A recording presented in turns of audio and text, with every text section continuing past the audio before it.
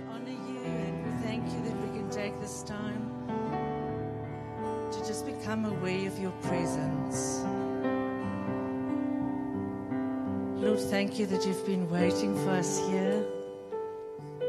Thank you for this divine appointment with you tonight. Lord, we just want to tell you that we love you. And thank you that you first loved us. Thank you, Jesus. Amen. Goeienaand, is hartelijk welkom om die sitplekke in te neem. Kindly take your seats. My name is Alida. And what a great honor and privilege for me to be able to introduce my friend Shane back in South Africa. We met Shane in a bit of a dark time in our congregation, and he just served us with knowledge and with strategy, and he gave us so much hope. And I think it's 5 years later. It's 5 years on, maybe 6, because he skipped a year. But you can join me on stage. And if you look around you, you can see that God has been faithful and that the hope he gave us was not for nothing. So please help me to welcome him to Centurion. Thank you. Thank you so much. Oh, it's good to be here with you. If you'd like to follow along in the actual Bible, Ruth chapter 4, we're going to get there in just a second. I think this is year 6 or 7, and that was just for Centurion. 11 years ago, Pastor Neville Norton rang me and asked me to come to Levin of Wood in Brumaria. And so I've been journeying. I've preached at all kinds of Levin of Woods and Bronkhorstspruit and Mort and Vanderboom and lots of different places. And so, but because my schedule's gotten busier, I was only able. Last year I couldn't come to Africa at all, and this year I could only come for 2 weeks. But in the 2 weeks, I promise you, hand on heart, you guys were my first phone call, right? So I said, listen, would you guys like to do something? And they said yes, of course. And so here we are, and I'm so glad that you came here tonight. Despite the fact that the rugby's on, evidently, and yet you're here, and you're gonna enjoy that. Immediately afterwards, as always, our resource table is set up out there. Everything's available in 4 formats: CD, DVD, USB, and direct download. All right, 100% of the profit of that. As a matter of fact, just in 12 years, I don't think I've ever taken 1 rand out of this country. Okay, and the reason is because I'm American, and so you have to divide the money by 13, and that's just stupid, right? And so I've always left the money here to minister to the poor and the afflicted. And so we have a thing in Cape Town that gets girls out of sex trafficking. And we don't just do that. We get them off drugs, high school educated, job trained, and marketplace placed in order to try to break the cycle of poverty in the Cape Town Flats. Every single morning in the week, my director is at Polesmore Prison at 6 a.m. fighting for us to be allowed to take people and rehabilitate them instead of leaving them in prison. And I think that's worth supporting. I think that's worth doing and changing society. And so I've got something special for you tonight, though, and tomorrow. Anything out there in hard copy is donation only, right? So you can have anything you want for any amount of, just make a donation to that of any amount, and you could take what you like. For 500 Rand, you could take everything, right? You could just, anything you want in hard copy, you could take tonight. And so we're gonna get rid of all that stuff and restock. And what we're gonna do is we're gonna be able to hand Life Changers some money, to help us, because the government will only trust us with the amount of people that we can prove we can feed. Things like this, and so which is a good thing. And so you can participate in that tonight by checking that out. Anything we're out of, we can do an automatic download. All we need is your email, and we can get that right to you. All right, so tonight I've got something special set aside, and I've got some really special stuff tomorrow, so be sure to come back tomorrow. But I've got something. I knew that the crowd tonight, I wanted to do something that I probably wouldn't do on a Sunday morning. So I want to give you something special. It's Saturday night, you're in church, and the Springboks are probably done by now, but you chose to come anyway, which tells me that you're all Christians, okay? Everybody here is a follower of Jesus, which means I am under no pressure at all to be an evangelist, and that's a good thing because I'm not a very good evangelist. But I'm a very good teacher. And so we're going to teach. I want to fit right into your sermon series. Your pastor has been doing a series about women in the Bible. And I want to fit right into that. I want to talk to you about one of my heroes, who happens to be a woman, who happens to be in the Bible. I think she's the bravest woman. I think she's the bravest person in the whole Bible. To me, she's the bravest person in the whole Bible, and that is Ruth. And we're gonna read the end of the book of Ruth. So because we're gonna read the end, I need to set it up because it's gonna make no sense if I don't put some context on it, all right? So if you could bring that first slide up. So we're going to talk about the basic story up till now, all right? Because this is the end of the book. Let me summarize the entire story that's going to lead us up till now, okay? There was a family of 4 Jewish people who encountered a famine. There was not enough food to eat for them. And so to deal with that, they took refuge in a country called Moab. Through a series of unfortunate events, every man in that situation married Moabite women, and then they died, leaving all single women in a world where women were not even considered people unless they were attached to men. It would have been the worst time. If you think the world's getting worse, think again. The worst time. Listen, if you're a female here tonight, let me tell you something clearly. You're living in the best time that's ever been around in the history of the world to be a woman. That is a fact. In those days, you weren't even considered a person unless you were married to a man. And this is how marriage worked back then, by the way. You had your first period. And once you had your first period, within 6 weeks, it was already prearranged for you to marry somebody you had never met in exchange for money, food, promise of protection, and weapons. They used their 13-year-old girls as bartering chips to buy those things. Trust me, you don't want to be a woman back then. In this situation, you got 3 single women. Now, unless you think that's far-fetched, it wasn't until 1919 that the United States of America thought women were smart enough to vote. That's within 100 years. Now, they voted twice and we had the Great Depressions. I'm not sure how all that worked out. But nonetheless, it's within 100 years. By the way, I'm joking. The Great Depression was started because white men in suits allowed people to buy stocks on credit. Okay, there we go. So anyway, so you have 3 single women. Their names are Ruth, Orpah, and Naomi. They hear that there is now food back in Bethlehem. So they're going to go back to Bethlehem. The Moabite women tell Naomi, we want to go with you. All the tension in the story hinges upon an obscure law from Deuteronomy 23 that says no Moabite will ever be accepted by God. That's a problem because Ruth's a Moabite. And by the way, David's 1/4 Moabite and Jesus is 1/28 Moabite. All right?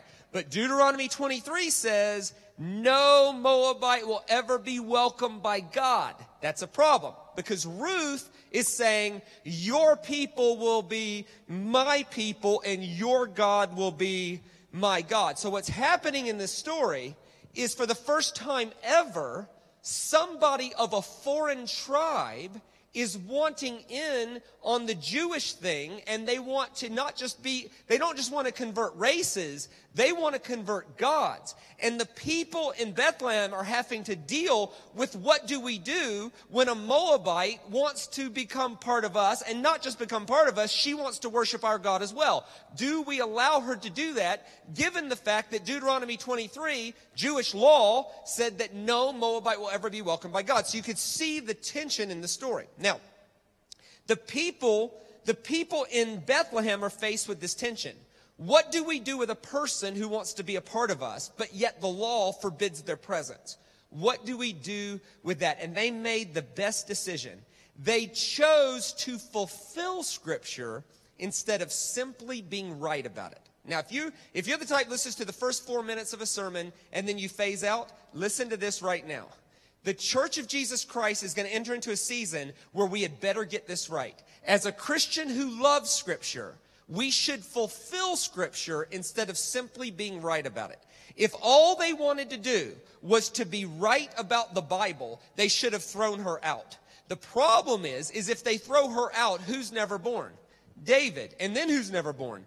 Jesus, we got a real problem. But Jesus doesn't call us to simply be right about the Bible. Jesus calls us to do something more profound than that, and that is to fulfill Scripture. And to fulfill Scripture is to do unto others as you would have them do unto you. And when you do unto others as you would have them do unto you, you have done something more profound than be right about something. We have now fulfilled it, and that is the higher thing. And so what we learn in this story is a few things. One, that as a Christian who loves Scripture, we should fulfill it and not just be right about it. Two, we also learn that God loves people more than the rules. The rules say that she was not welcome. But what we find in this story is that God evidently loves people more than the rules. And if you're here tonight and you don't really understand Jesus and what he was all about, let me summarize Jesus in one statement. Jesus' message in one statement was that no matter what you've done or where you are or who you are, God loves you more than whatever the rules say you deserve. Whatever the rules say you deserve, God loves you more than that. Yes, you've committed adultery and the rules say we should stone you, but we're not going to stone you because God loves you more than the rules. And if we don't get anything else right from this message, let's get this right. That as a Church of Jesus Christ in Centurion, we should fulfill Scripture instead of simply being right about it. And we should scream at the top of our lungs anything that God loves you more than the rules. Be very wary of people who only quote the Scriptures that say what we deserve and leave off the end of the story that says God does not treat people how they deserve. God affirms people for their worth, not what they deserve, because of the finished work of Jesus Christ. Let's get to the end of the story and quit quoting only part of it. All right? So as a Christian, we should fulfill Scripture and not just be right about it. We should learn that God loves people more than rules. Next slide. Let's say it this way. What we also learn in this story is that your behavior determines your reputation, but not your redemption. In this story, Ruth's redemption was completely dependent upon the kindness of a man named Boaz. But her reputation was determined by her behavior. Evidently, she got into Bethlehem, and Naomi tells her, listen, you don't need to give these people any more reason to want to kill you. You need to work hard. You need to have integrity, and that's what she did. She worked hard. She had integrity. She didn't take advantage of people's generosity. She became a model citizen and was very, very, very popular. And you don't ever want to be a person who confuses behavior and reputation with redemption and forgiveness. Or you can run the risk of becoming a person who's completely forgiven by God, but your word and your name means nothing to our fellow man. So we learn that from the book of Ruth as well. Now, we get to a part in the story. This is why if you haven't figured this out, I think the Bible is awesome. I've given my life to studying it. I've given my life to communicating it in entertaining ways. I love it. And part of the reason I love the Bible is the Bible tells the whole story. It tells the successes. It tells the failures. It tells the things you'd be proud about. It tells the things that you wouldn't be so proud about. It tells the whole story. So you get to this part in the book of Ruth where Naomi says to Ruth, Ruth, keep your eye on the prize, sweetie. You got to get a husband. Because without a husband, you're nobody. So we got to get you a man. And evidently, there was a guy named Boaz. And Naomi essentially says this, hey, Ruth, see that guy over there? Yep, his name's Boaz. Yep, let me tell you about him. First, he's single. Check. Second, he's rich. Check, check. Third, he's kind. Check, check, check.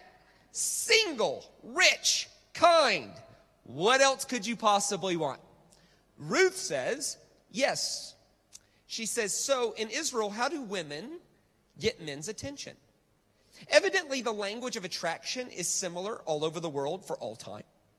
Here's what she says. This is a direct quote from the Bible.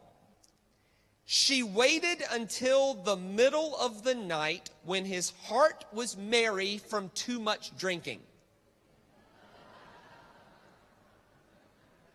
That's called drunk. She crawled under the covers with him. She lifted the corner of his garment and uncovered his feet. Kinky. Now, all of this is what you're thinking. See, the Jews were not unlike us. Nobody speaks of sexuality in purely literal terms. unless you're Sheldon Cooper, right?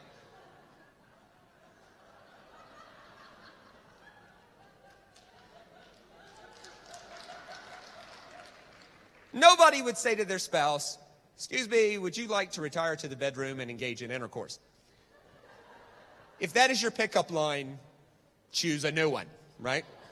We have metaphors for these things. So did the Jews, and both metaphors are being used. The first one is a foot. In most cases, a foot is a foot. It's literally a foot. And if the context is that, leave it a foot. But in ancient Hebrew, there was only three words. There was the center of your being, your gut, and then there was the upper and the under. And the under could be anything under, right? And so a foot could be a foot, or it could be a metaphor. Yeah. So I'll give you an example. Okay. I'll give you an example from the Bible, but it's so it says that Saul went into the cave, and in English, I don't know what it says in Afrikaans, but in English it says to use the toilet or to relieve himself, right? In Hebrew it says he went into the cave and uncovered his feet, all right? Or in Song of Solomon it says the man came back from a long trip and he asked his wife, "Would you like to make love?" And she says, "Make love? Oh," this is a direct quote, "Oh, my feet are clean. Must I dirty them again?" Right? So obviously,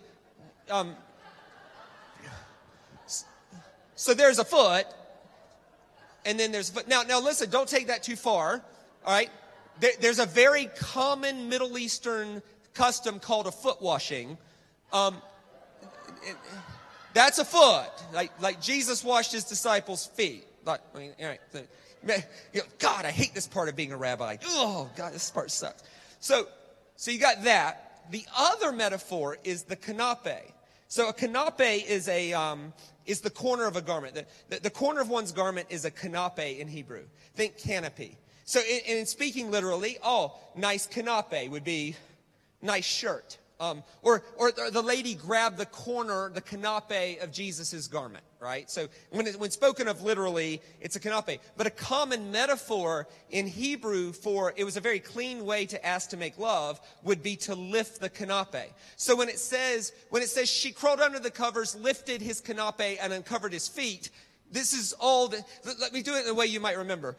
Sometimes kanape is kanape. Sometimes it's kanape, right? So you've got this, all right? Now, here's where you're in luck. This only works in Afrikaans, right? I can't do this anywhere in English because evidently Afrikaans as a culture and a language shares some root words in Hebrew because it's the same exact euphemism in Afrikaans. Okay, in Afrikaans, don't you say "Sukia kanipi," right? Right? So,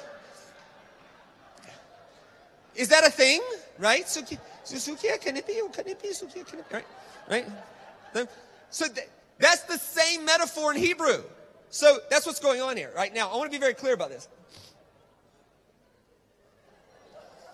My Afrikaans is good. I want to be very clear about this. Ruth is not asking him to marry her.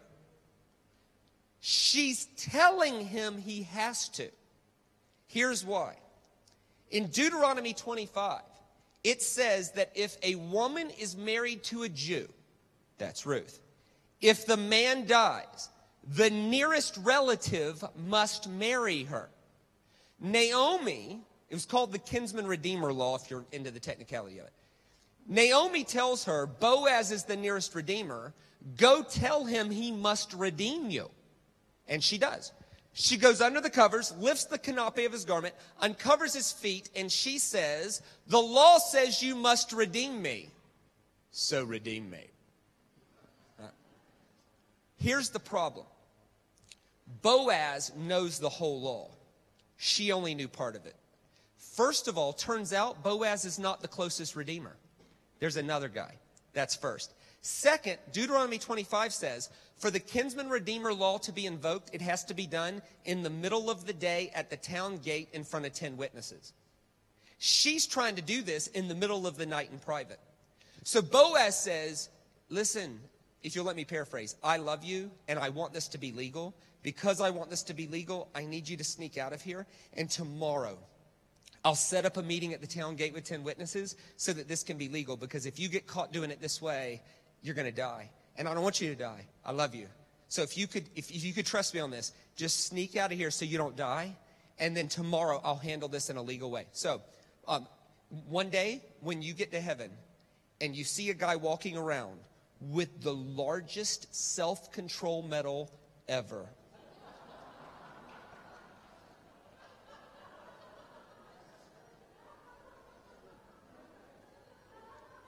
that's Boaz, all right? Now you're up to date.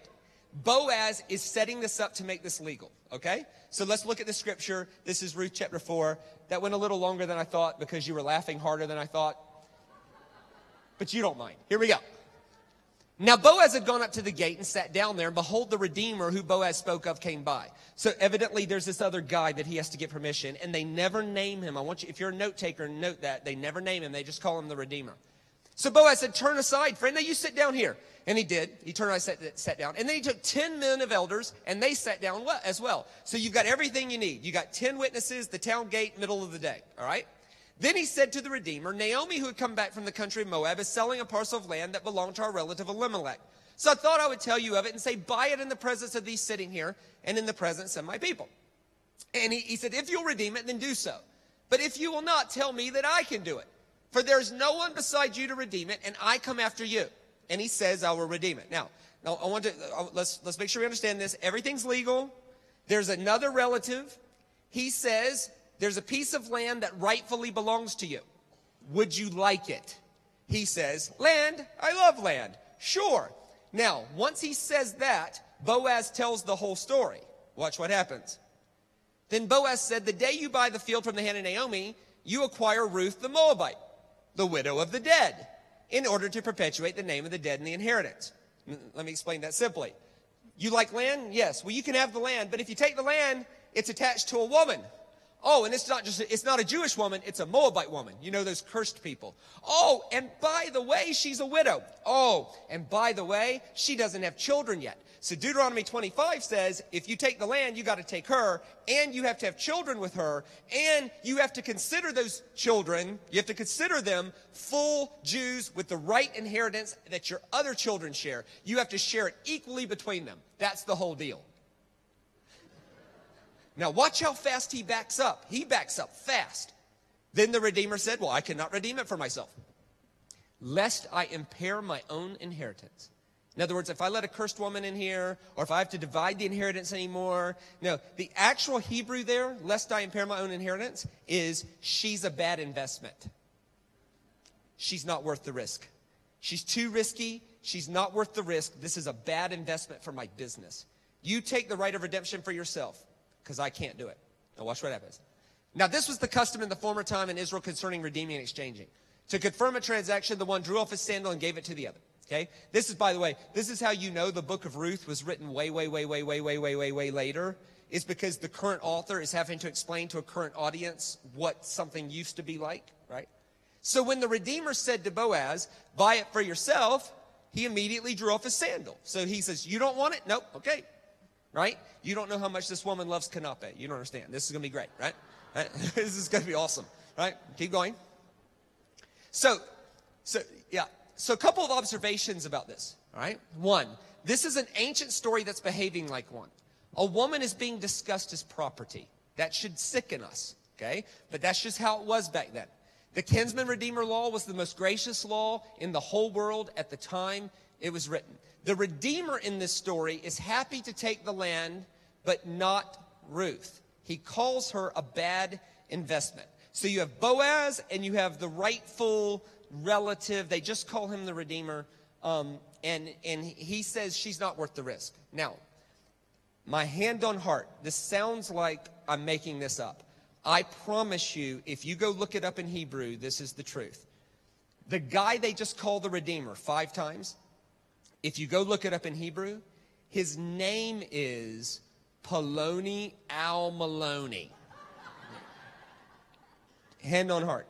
Who would do that to a kid? That's how you spell it right there in number 3. The Redeemer's name is Poloni Al-Maloni. Oh, he's beautiful. Let's name him Poloni Al Maloney. That's his name. So they just call him the Redeemer. Now, this got me interested. So I went to my historical researchers and I said, I want to know who Poloni Al Maloney is. I want you to go find it. I want to find references. I want to be able to explain what's the story underneath the story of Poloni Al Maloney. And do you know what? There is not one reference in the Bible. There's not one reference in Jewish history. There's not one reference anywhere to Poloni Al Maloney anywhere. There is one vague reference to his uncle. Let me show you his uncle's name. His uncle's name is, next slide, Paddy O'Maloney. Who, of course, is, next slide, a drunk Irishman who abuses people at parties. Now, next slide. Okay, I made that part up. That was all a joke. All right. Poloni Al Maloney literally in Hebrew means so-and-so. John Doe. That guy over there. To this day in Israel, a Poloni Al Maloney is an unidentified body. It's a nameless person, a so-and-so, a thigamabopsit. I don't know what the Afrikaans would be.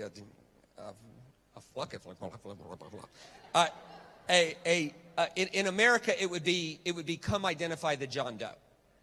It's a so-and-so. So in this story, Poloni Al Maloney says that Ruth is a bad investment. Has that ever happened to you? Have you ever had somebody that's not even worth naming try to make you feel worse about yourself? Let's talk about it a few different ways. Have we ever been told by someone not important enough to name that you're not worth it? Or let's say it this way, and this has enormous ramifications for what it means to build a church. Have we ever been guilty of gauging relationships based on economics alone?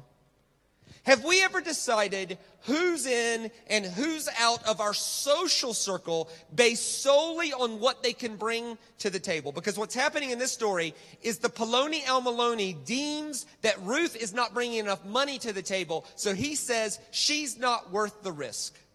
And anytime we do that, we're becoming the Poloni Al Maloney. Or maybe another application for the church is this. Next slide. Back to this slide. Back up one for me, please. Have we ever shunned someone because of social stigma around them?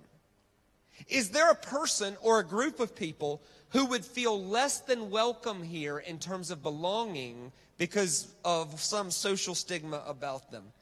In this story, Ruth's a Moabite, and that's the social stigma. But maybe that has different applications today. Maybe we could be more specific. Next slide. So the bank tells you that you're too big of a risk, you don't qualify. You go into F&B Bank and you put your whole life on the line in front of someone that you wouldn't even know their name had they not have a name tag on. And they look at you and say, you're not worth the risk. We will not be giving you that loan. That is Poloni Al Maloney. Or maybe next slide. Maybe you go to a networking event and you're embarrassed by your name tag. So you go there, you're like Dr. Jane, businessman Joe, lawyer Jim, and you're like, oh no. And a group of people who you don't even know their name, had they not had a name tag on, is making you feel worse about yourself. Or when asked, what do, you recoil. Or next slide. You're targeted at the office by bullies who are simply envious of your promotion. That's Poloni Al Maloney.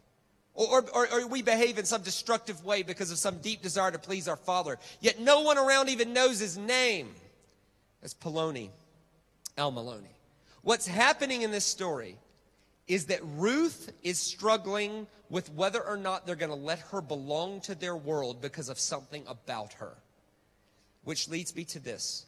This story is a story about shame. Shame is one of those things that we know is bad. We would say, don't feel ashamed here.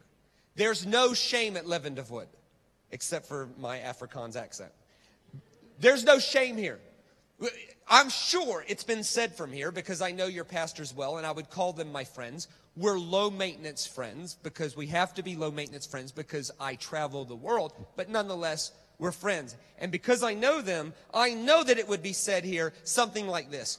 regardless of who you are, where you've come from, you are never out of the reach of the love of Jesus. There is no fear of not belonging here. There's no fear of shame here. It's that kind of thing. Shame's one of those things that we know is bad, but we quickly run out of language for it.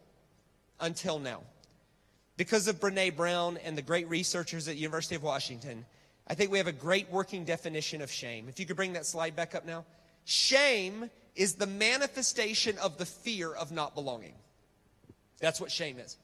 Shame is when you're afraid of a new group of people not allowing you to belong to their world. And this is why I'm doing this message on Saturday night. Because I know I'm talking to the key people here.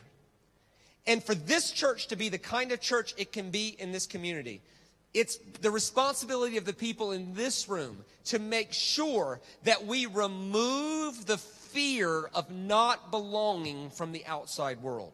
We have to clearly communicate there is no fear of not belonging in our world. Because, listen, if you can't tell the difference between accepting a person and affirming everything they do, you're 9 years old, right?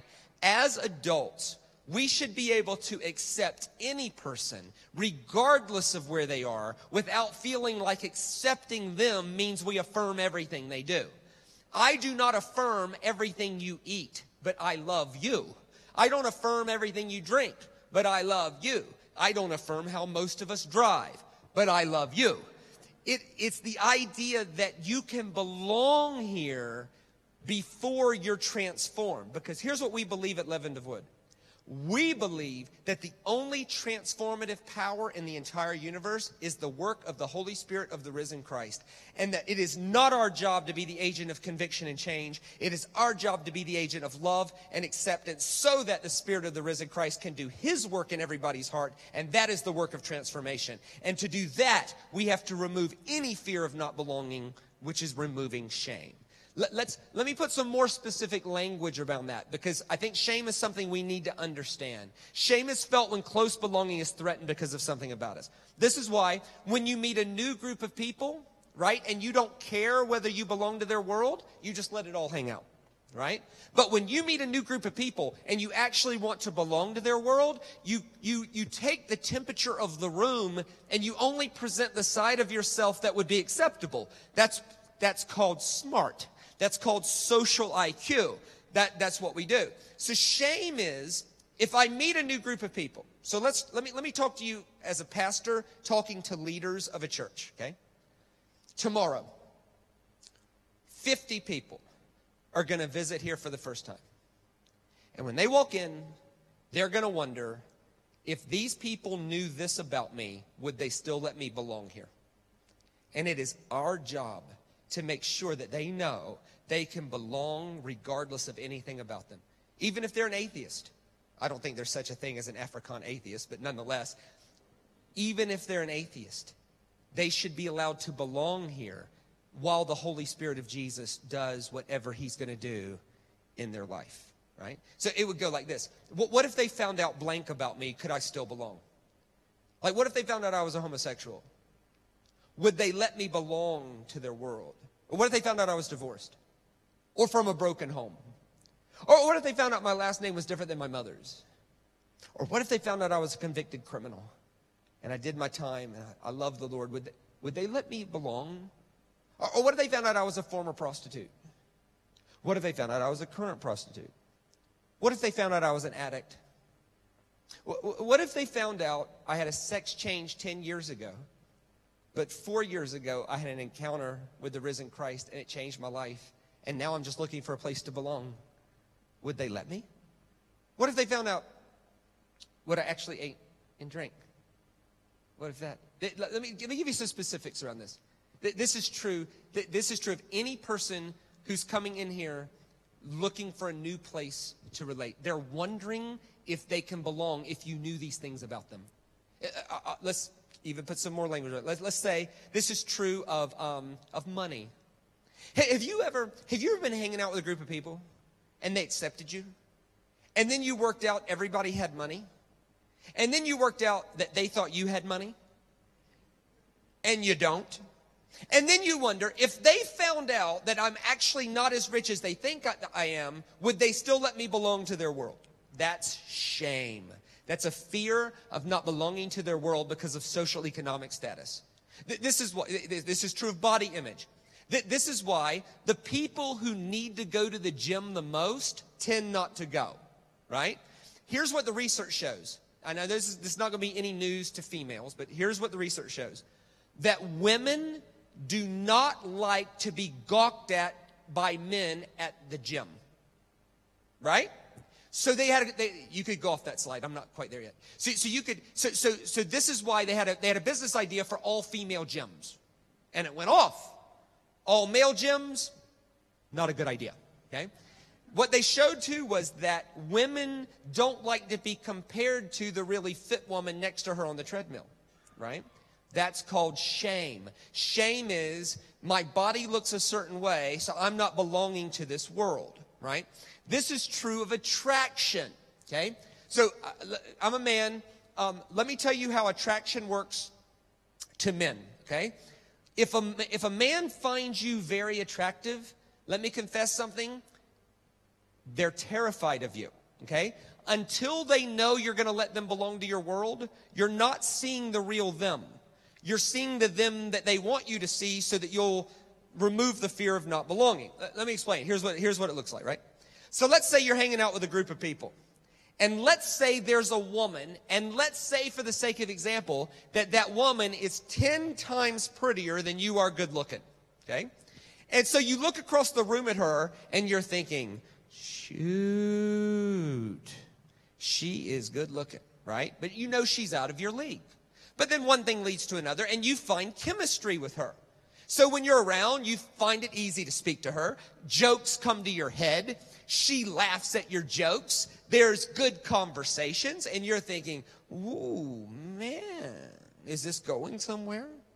And then one thing leads to another, and you end up at this group, and you end up at dinner at a round table, and she chooses to sit by you. And you're thinking, shoot, was that on purpose? And then underneath the table, her leg rubs yours. And I'm not talking about like this. I'm talking about like this. And you're thinking, was that on purpose? Shoot. And then one thing leads to another. And you end up in a conversation with her. And you're like, hey, what's up? What'd you get up to today?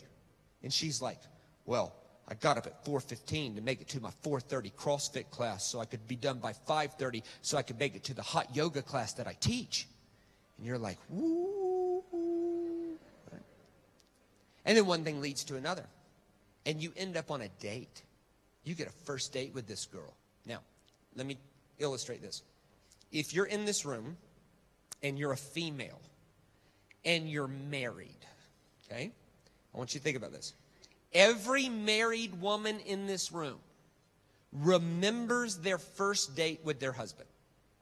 Now, the men don't remember that, okay? And it's not because we don't love you. It's just we don't remember all that crap. Okay?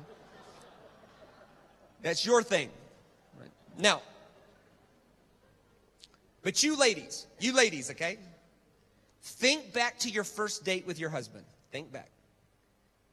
Knowing what you know now about him,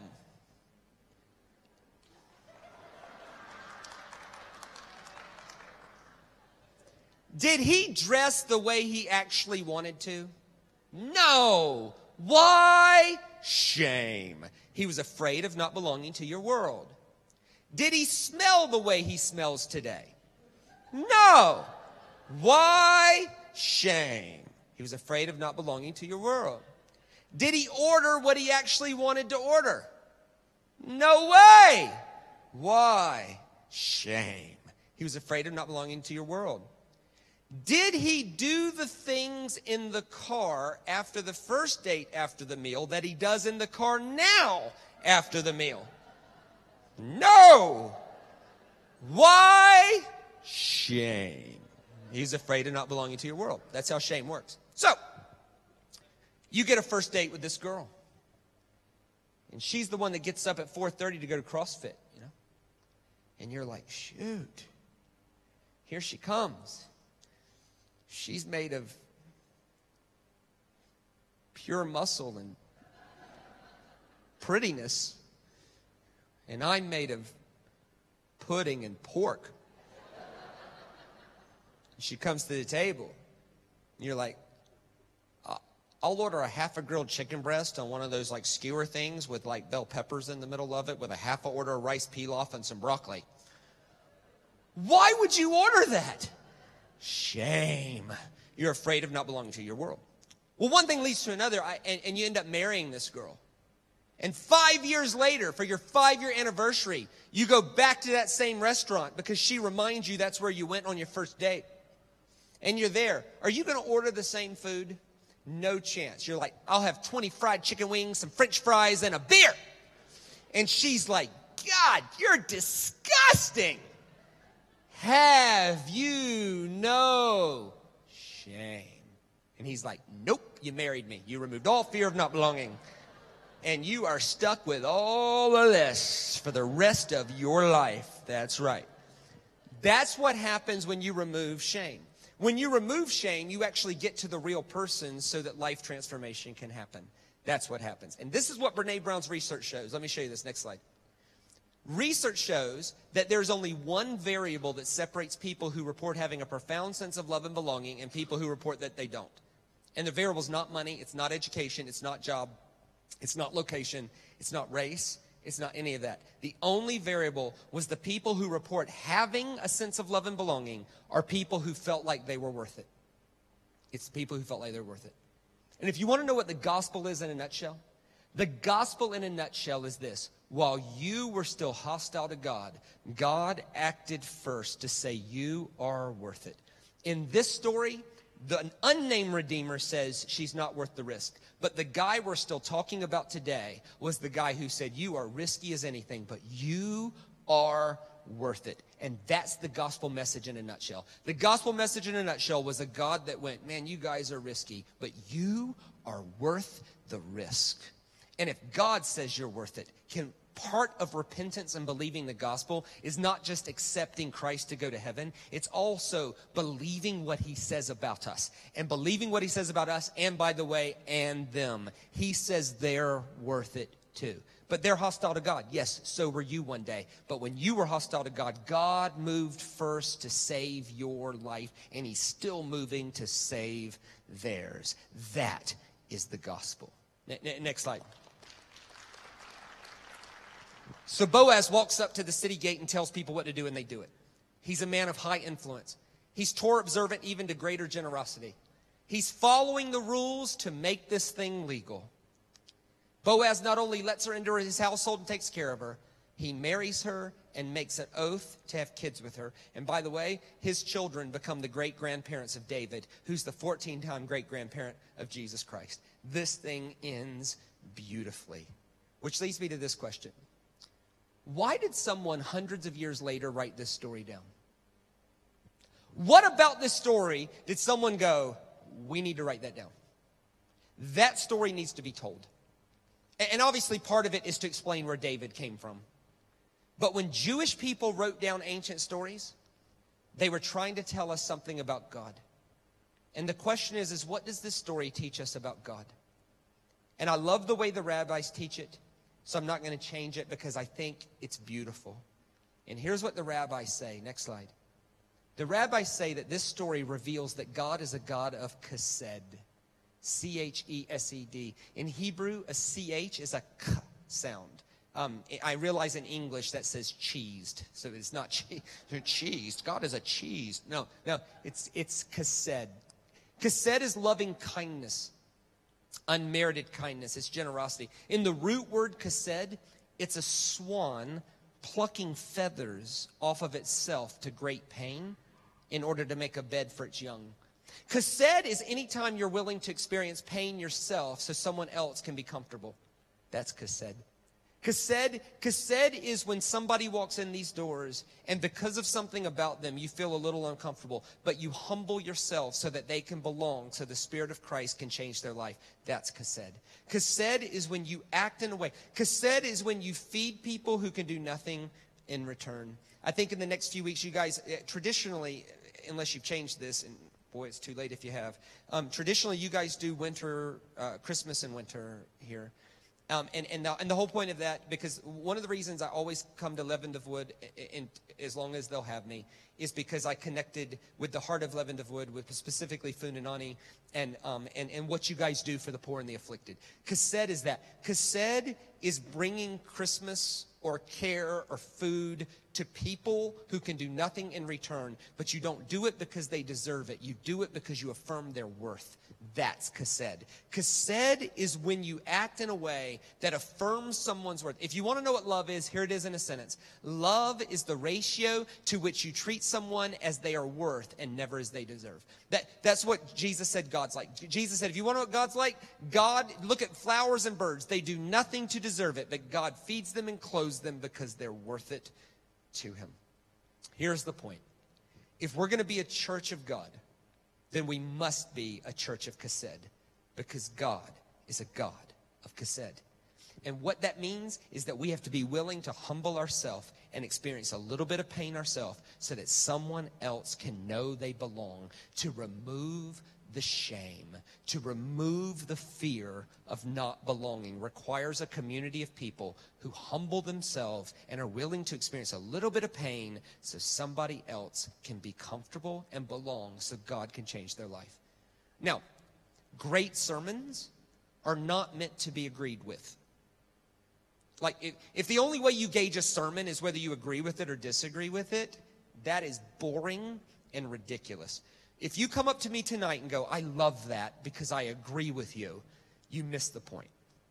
Or if you say, I hated that, I disagree with you, you also miss the point.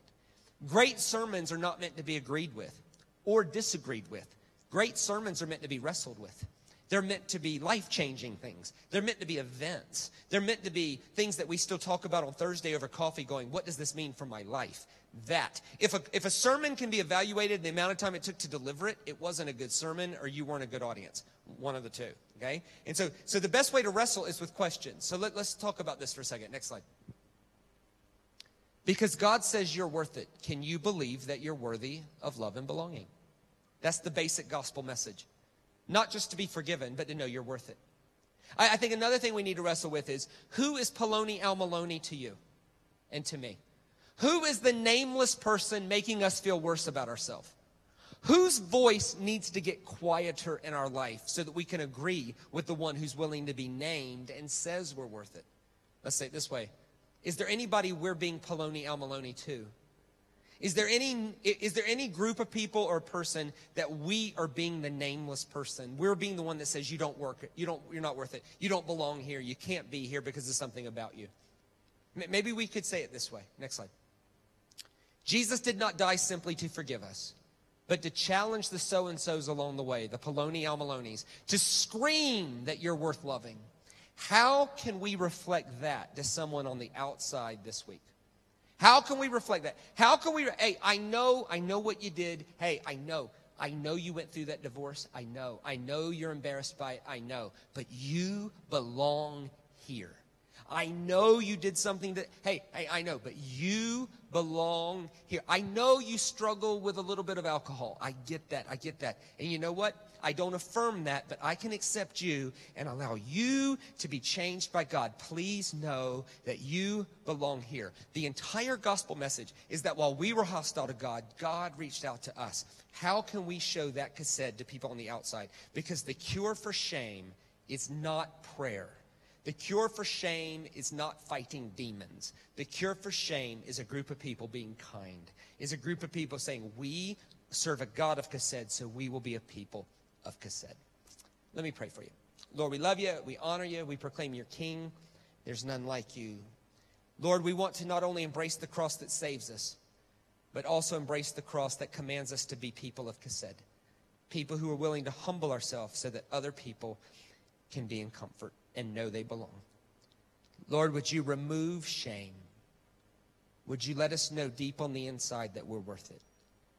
Lord, I pray that this place would be a dwelling place for your name, the compassionate, gracious, slow to anger, abounding in love, God. May we be a church of God by being a church of Kesed. Amen.